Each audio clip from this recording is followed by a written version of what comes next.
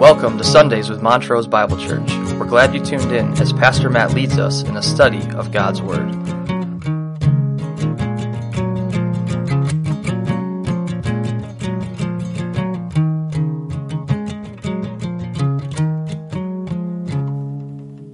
Morning. Let's just go to the Lord in prayer. Heavenly Father, Lord, we just thank you, Lord, and praise you for this day. Lord, we thank you for the change of seasons, how it shows your creativity, your power, and your care for creation. Lord, I pray that this morning you would be speaking, Lord, that you would help us all to hear what your word says. May we glorify you with our lives and everything we do.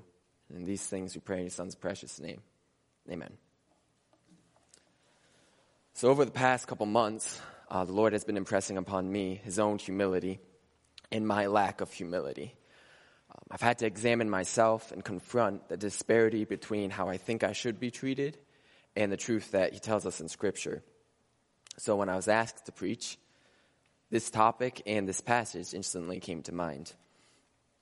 But I found when studying humility, you must always start with the natural position of a person to accurately set the baseline.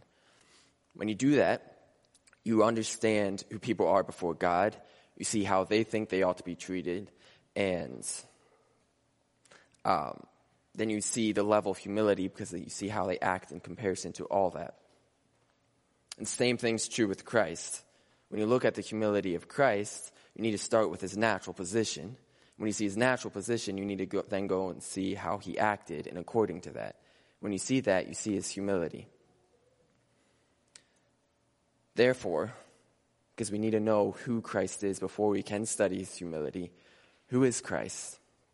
Well, the Gospel of John tells us, in John 1:1-5, it says, "In the beginning was the Word, and the Word was with God, and the Word was God. He was in the beginning with God. All things were made through him, and without him was not anything made that was made. In him was life, and the life was the light of men. The light shines in the darkness, and the darkness has not overcome it."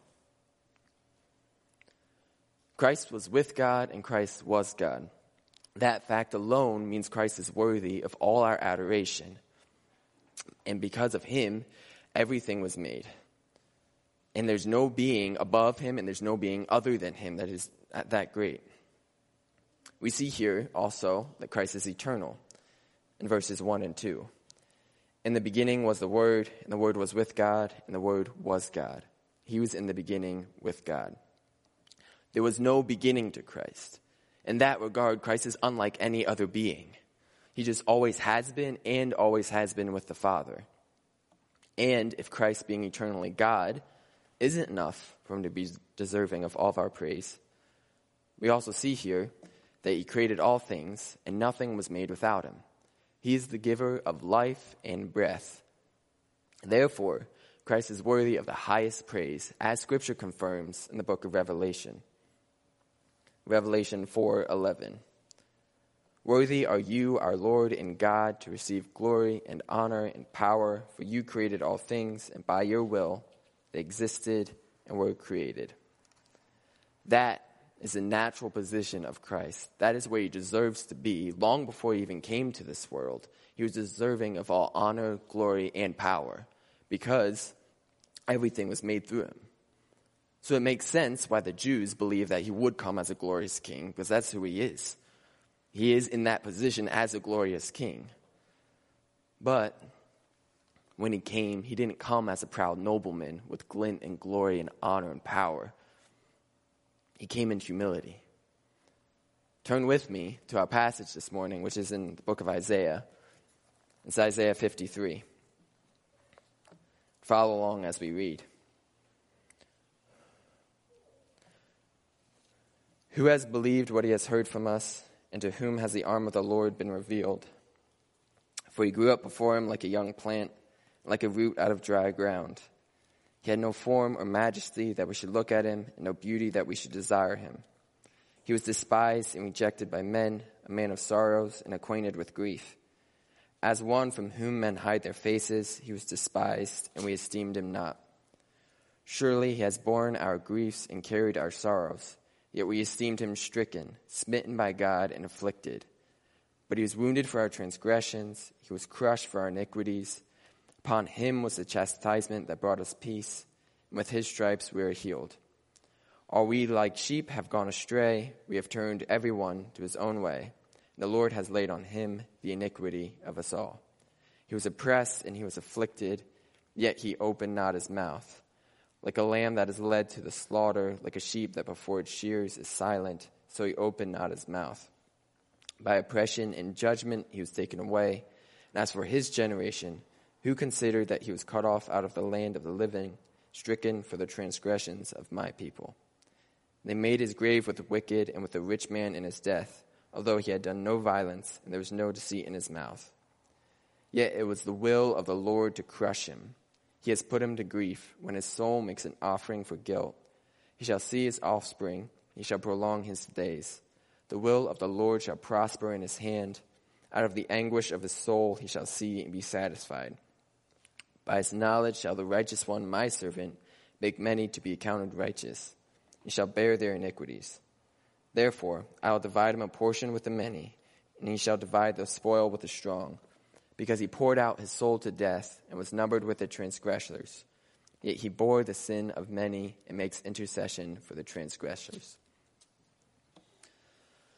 When studying this passage, you see that there are 4 sections in it. Verses 1 through 2, 3 through 6, 7 through 9, and 10 through 12.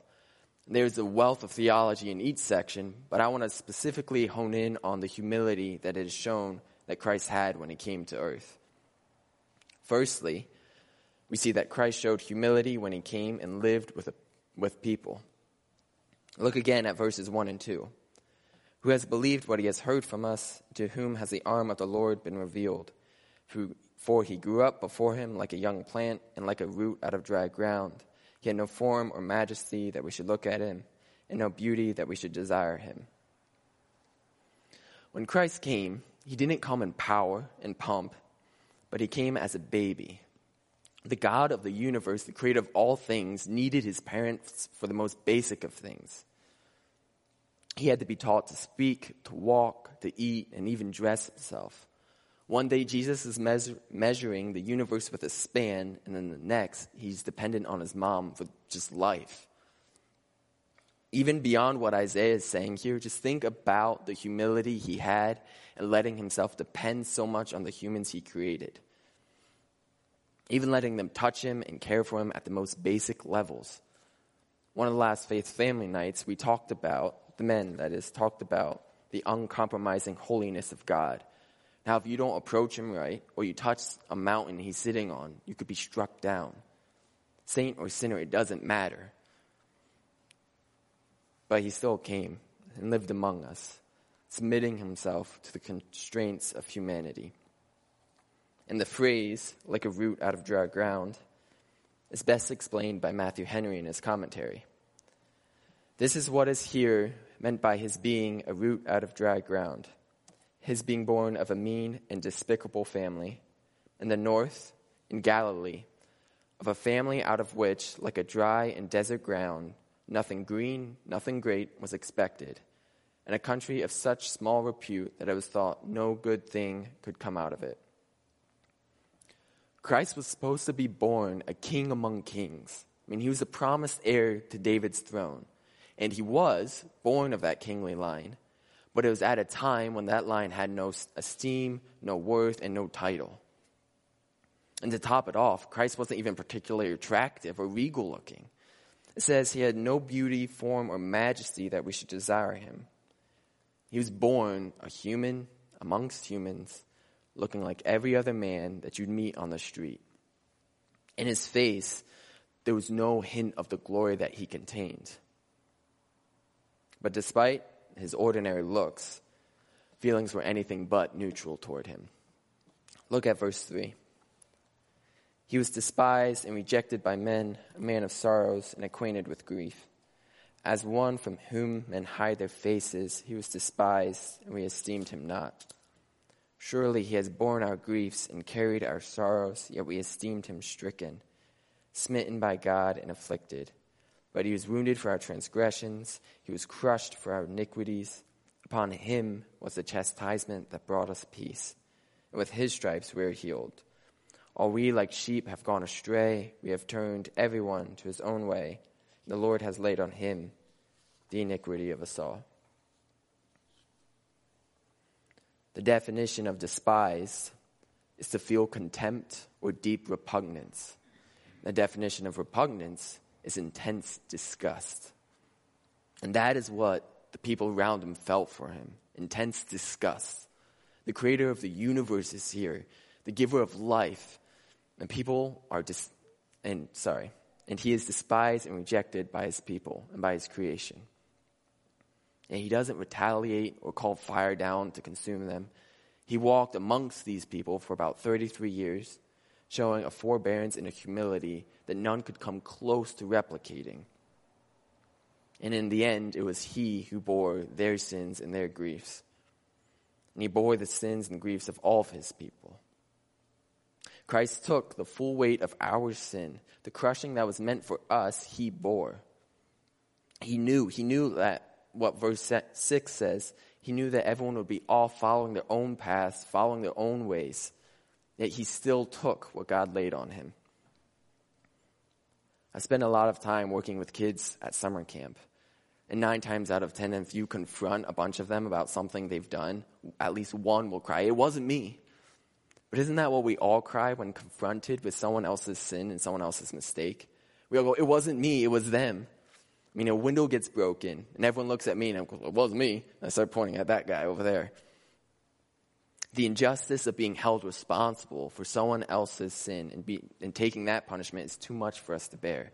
None of us stand it, and we don't take it from someone who despises us.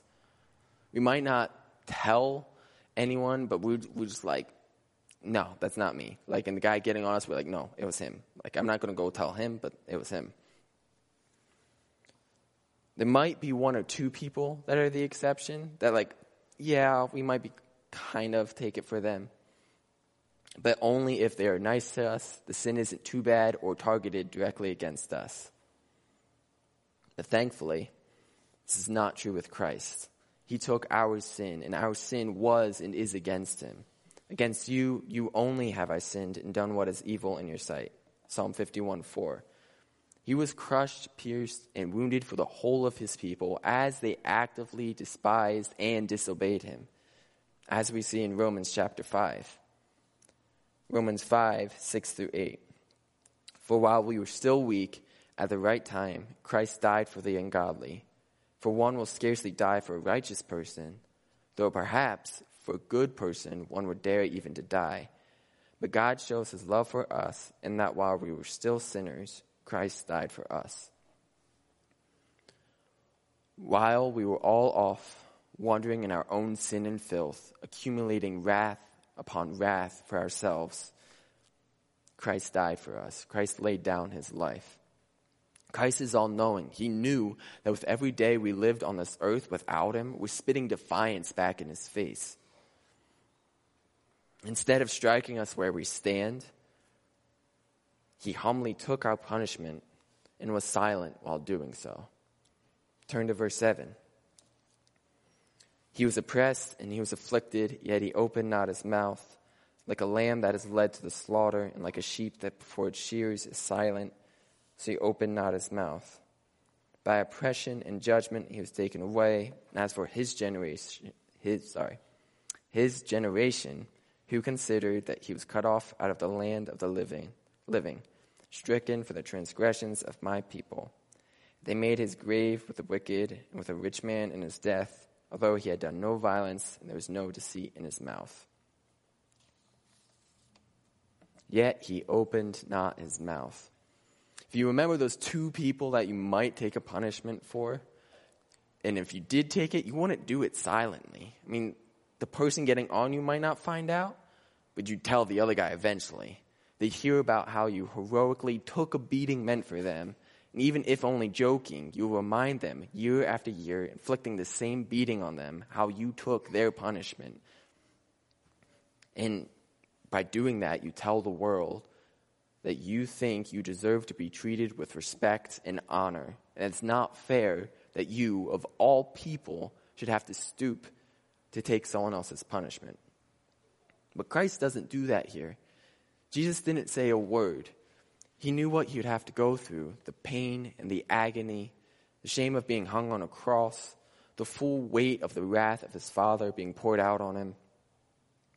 Less than one word is all it would have taken for it all to stop. All the lies, the abuse, the unbelief could have all ended. He is a just God who was treated unjustly. And he deserved better and could have demanded it. But he didn't. That's because Christ wasn't thinking of himself. His only thought was for the will of his Father. The Father's will was that Jesus should remain silent and die to make his people righteous. Take a look at verse 10. Yet it was the will of the Lord to crush him. He has put him to grief. When his soul makes an offering for guilt, he shall see his offspring. He shall prolong his days. The will of the Lord shall prosper in his hand. Out of the anguish of his soul he shall see and be satisfied. By his knowledge shall the righteous one, my servant, make many to be counted righteous. He shall bear their iniquities. Therefore, I will divide him a portion with the many, and he shall divide the spoil with the strong, because he poured out his soul to death and was numbered with the transgressors. Yet he bore the sin of many and makes intercession for the transgressors. From a human standpoint, that is a horrible hand to be dealt. He not only has to live among people who hate him, he has to take their punishment, and then he has to make a guilt offering himself as the offering for those same people. Despite all we are and all we have done, it is Jesus Christ who cleans us up and makes us new. He did everything for us. He gave us life, he gave us breath, and then when we failed, he gives himself silently and unbegrudgingly to cleanse us. But it wasn't easy for Christ. Oftentimes we think that. We have this idea that it was just a walk in the park. These verses talk about the anguish of his soul, him pouring out his soul to death, and the Father crushing him. And we read elsewhere that in the garden before he was arrested, he's praying to the Lord that if there was some way, he could do it another way, if it was possible. His sweat became like drops of blood. And when his Father's answer was no, he still submitted himself in complete humility. Philippians 2 says that, who, though he was in the form of God, did not count equality with God a thing to be grasped, but emptied himself by taking the form of a servant, being born in the likeness of men, and being found in human form, he humbled himself by becoming obedient to the point of death, even death on a cross. Christ did not count his position a thing to be used to his own advantage, but regarded the Father and the Father's will above his own. Because he was doing that, he gave up all of his rights, everything he deserved, to obediently follow the Father's will. What an example for us to follow. But unfortunately, that is not our natural position. We all know this, if we're being honest with ourselves. Look back over Isaiah 53. The prophet talks about our transgressions in verses 5, 8, and 12. Our griefs, verse 4. Our going astray, each of us turning to our own way, verse 6. Our iniquity, verses 5, 6, and 11. And us despising him, verse 3. We all could recite passage after passage after passage that talk about these same principles. And we would all be very, very hard-pressed to find a passage that talks about the beauty of humanity that just so thrilled the Lord that he needed us desperately. But Scripture tells a different story about the beauty of humanity, as we see in the book of Romans. Romans 3, 10 through 18. As it is written, none is righteous, no, not one. No one understands.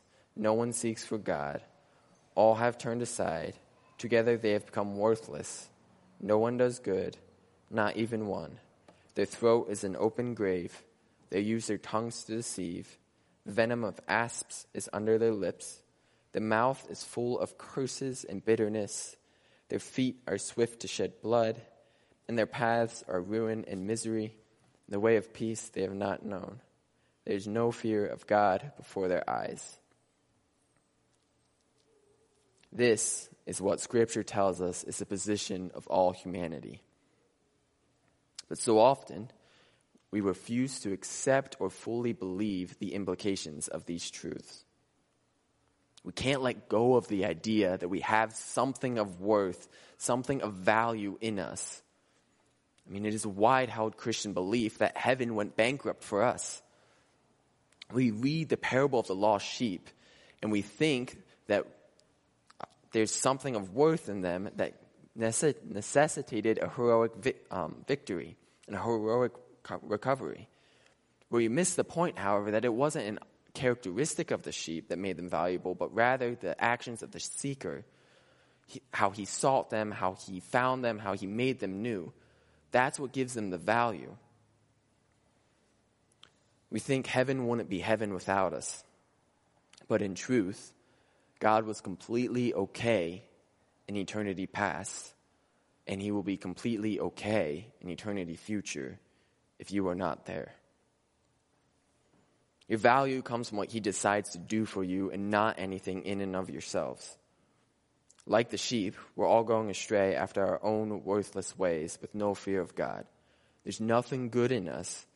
There's nothing inherent in our character, no goodness or worthiness that explains our salvation. There's nothing for us to be proud of. Even as the Apostle Paul tells the Corinthians, even if you're saved, you might represent the lowest of humanity, as it says in 1 Corinthians 1. For consider your calling, brothers. Not many of you were wise according to worldly standards. Not many of you were powerful. Not many of noble birth. But God chose what is foolish in the world to shame the wise. God chose what is weak in the world to shame the strong. God chose what is low and despised in the world, even things that are not, to bring to nothing things that are, so that no human being might boast in the presence of God. Because of him, you are in Christ Jesus, who became to us wisdom from God, righteousness and sanctification and redemption, so that, as it is written, let the one who boasts, boast in the Lord. This passage calls us fools and weak. God chose what is foolish in the world to shame the wise. There's nothing special in us. We, in and of ourselves, are all worthless and useless before God. And God chose people like that, as Scripture says, that no human being might boast. So that's what we ought to do. We ought to be humble and not boast in ourselves. But we do. We do boast in ourselves, even after our salvation. We have a pride of self-reliance, which tells us that now we're free from sin, we can do it ourselves. We've established that salvation is not something you can do by yourself, but what about after you're saved? What about your ministry, your marriage, how you treat and talk to other people, the way you interact around those you work with? Is there anything in you that explains the good works you do? Is there anything in you that you can be proud of with your actions in these areas? Jesus tells us in the book of Matthew that nothing we do on our own will gain us any amount of standing with him. Matthew 7:22 through 23. On that day, many will say to me, Lord, Lord, did we not prophesy in your name, cast out demons in your name, do many mighty works in your name? Then I will declare to them, I never knew you. Depart from me, you workers of lawlessness. Salvation isn't a flip switch. It isn't what makes you suddenly good enough to be independent of God. We say to God, thanks for getting me started, but I got it from here.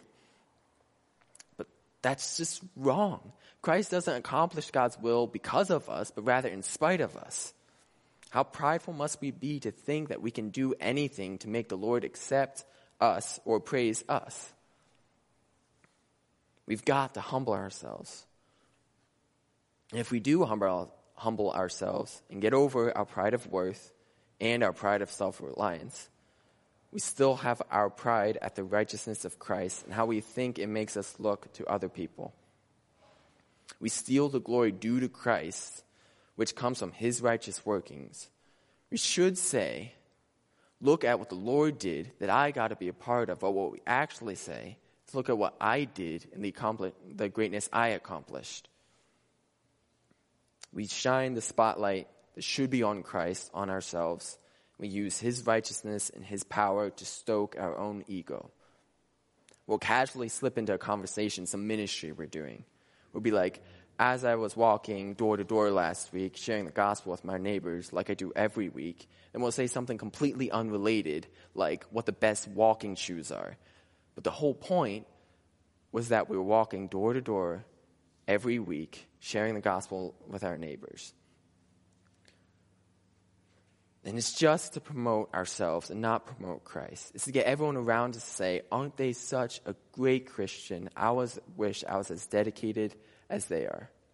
We forget that the glory due for good works is due to Christ alone. We also forget that we're not supposed to pray to ourselves or our works before other people.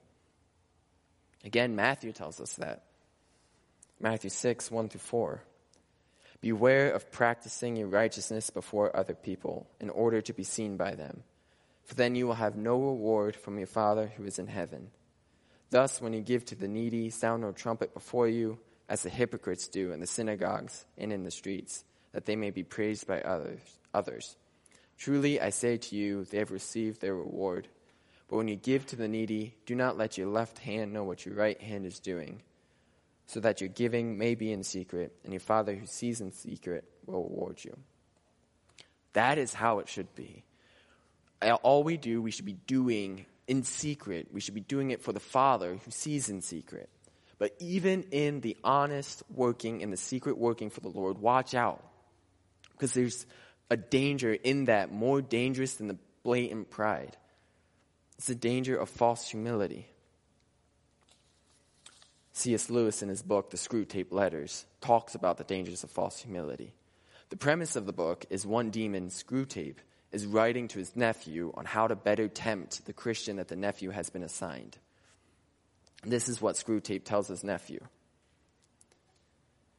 Your patient has become humble. Have you drawn his attention to the fact? All virtues are less formidable to us once the man is aware that he has them.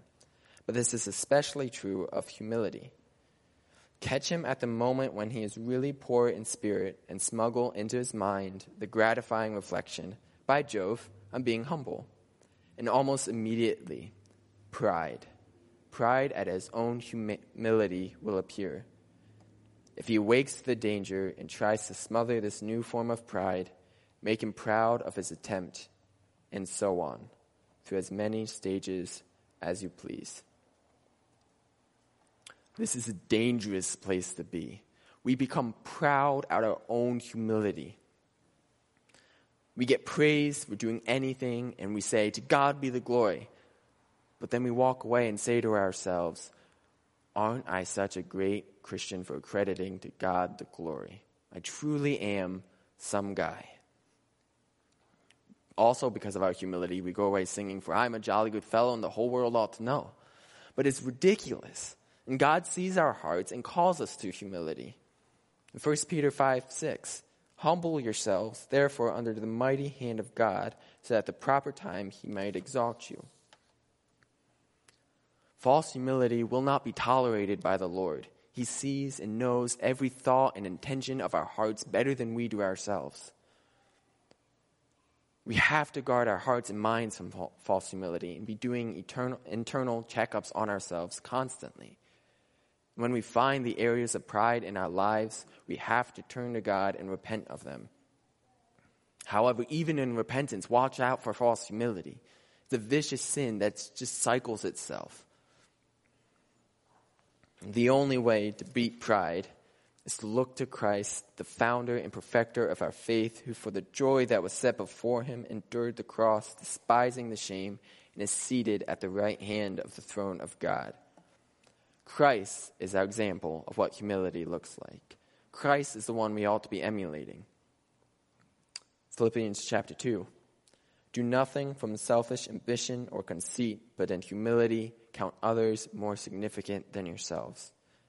Let each of you look not only to his own interests, but also to the interests of others. Have this mind among yourselves, which is yours in Christ Jesus, who, though he was in the form of God, did not count equality with God a thing to be grasped, but emptied himself by taking the form of a servant, being born in the likeness of men. This is the humility that we are called to. In humility, we are to serve others as Christ did. In humility, we are to count others as more significant than ourselves. We must remember that. We must remember that we are to display that in our theology, in our teaching, how we interact around people, in every area of our day-to-day lives. We are to be as humble as Christ was humble. The only way we can come close to accomplishing this is to look to Christ and beg and plead with him to make us more like himself. Now let us pray and do so. Heavenly Father, Lord, we just thank you for the beauty of your word. We thank you for the conviction it brings. Lord, we pray that in all things you would be glorified. In all things you would be upheld in our lives, Lord. Lord, we pray that in our lives we would not seek our own gain, we would not seek our own glory, but we'd seek your glory, Lord, that we would seek your righteousness, that we would seek to shine the spotlight on you, Lord. Lord, we just thank you for coming. We thank you for showing us what humility looks like. Lord, we thank you for putting up with humanity for 33 years, Lord. Lord, we just thank you and praise you for all you are. Lord, we just thank you that you saved us, Lord. We thank you that you sent your Spirit. And Lord, we pray that you would help us to live humble, godly lives. And Lord, in all things, be glorified. These things I pray in His Son's name. Amen.